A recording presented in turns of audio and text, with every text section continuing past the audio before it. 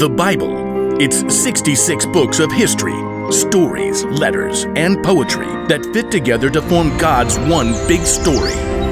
The epic adventure of how He created us and loves us so much that He made a way to rescue us. As we travel through the Bible, from Genesis to Revelation, we discover people who met God and found their lives changed forever. And now for an amazing story. Inspired by the book of 1 Kings, chapter 19. For many years, God's people were ruled by kings who refused to listen to God.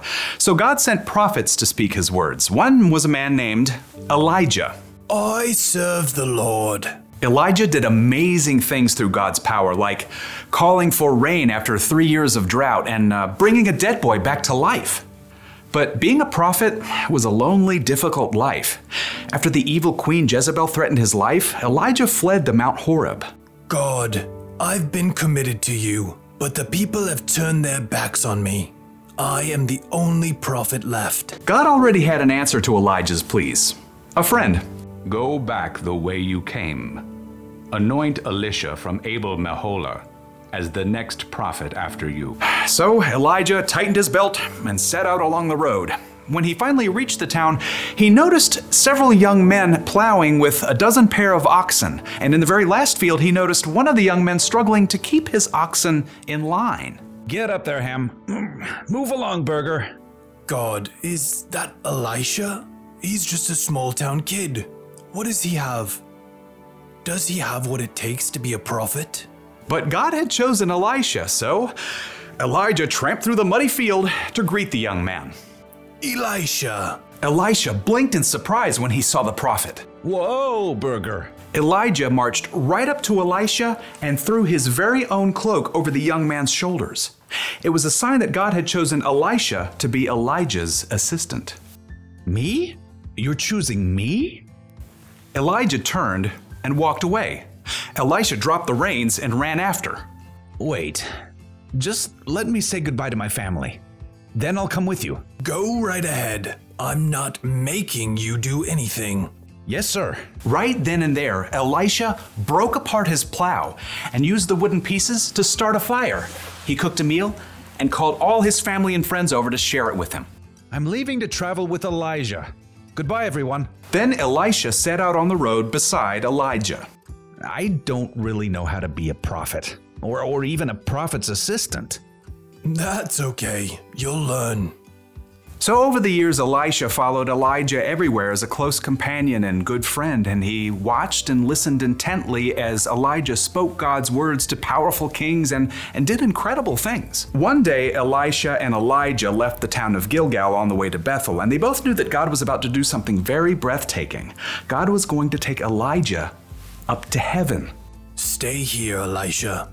The Lord has sent me to Bethel. Elisha wasn't about to leave his friend to go it alone. As sure as the Lord and you are alive, I won't leave you. At Bethel, the same thing happened. Stay here, Elisha. The Lord has sent me to Jericho. As sure as the Lord and you are alive, I won't leave you. It happened once again in Jericho.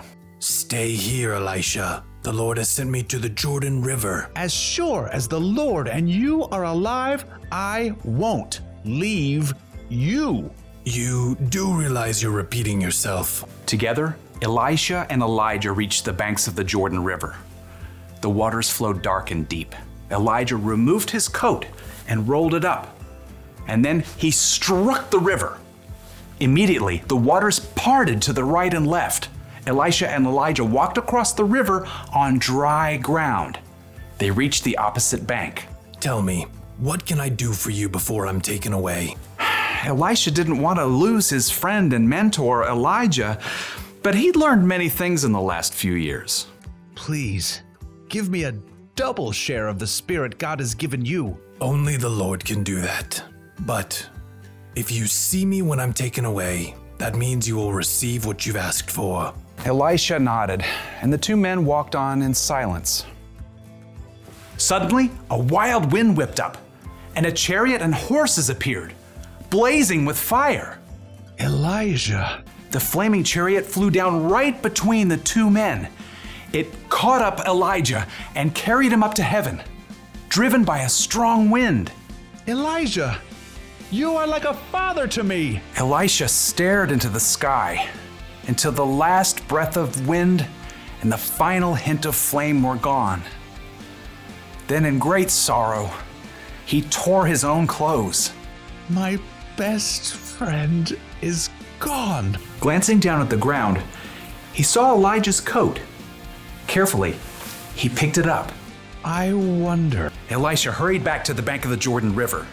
Again, the water flowed hard and fast. On the opposite bank, a group of prophets from Jericho watched. Look, there's Elisha. But where's Elijah? Across the river, Elisha twisted up Elijah's coat. He called out in a loud voice, Where is the power of the Lord? Where is the power of the God of Elijah? Then Elisha struck the water just as Elijah had done. And just like what happened before, the waters parted to the right and left. The prophets from Jericho stared in amazement as Elisha crossed the river on dry land. The spirit God gave to Elijah has been given to Elisha. It was true. Elisha had been faithful to follow and learn from Elijah for many years, and now God's spirit was with Elisha just as it had been with his friend.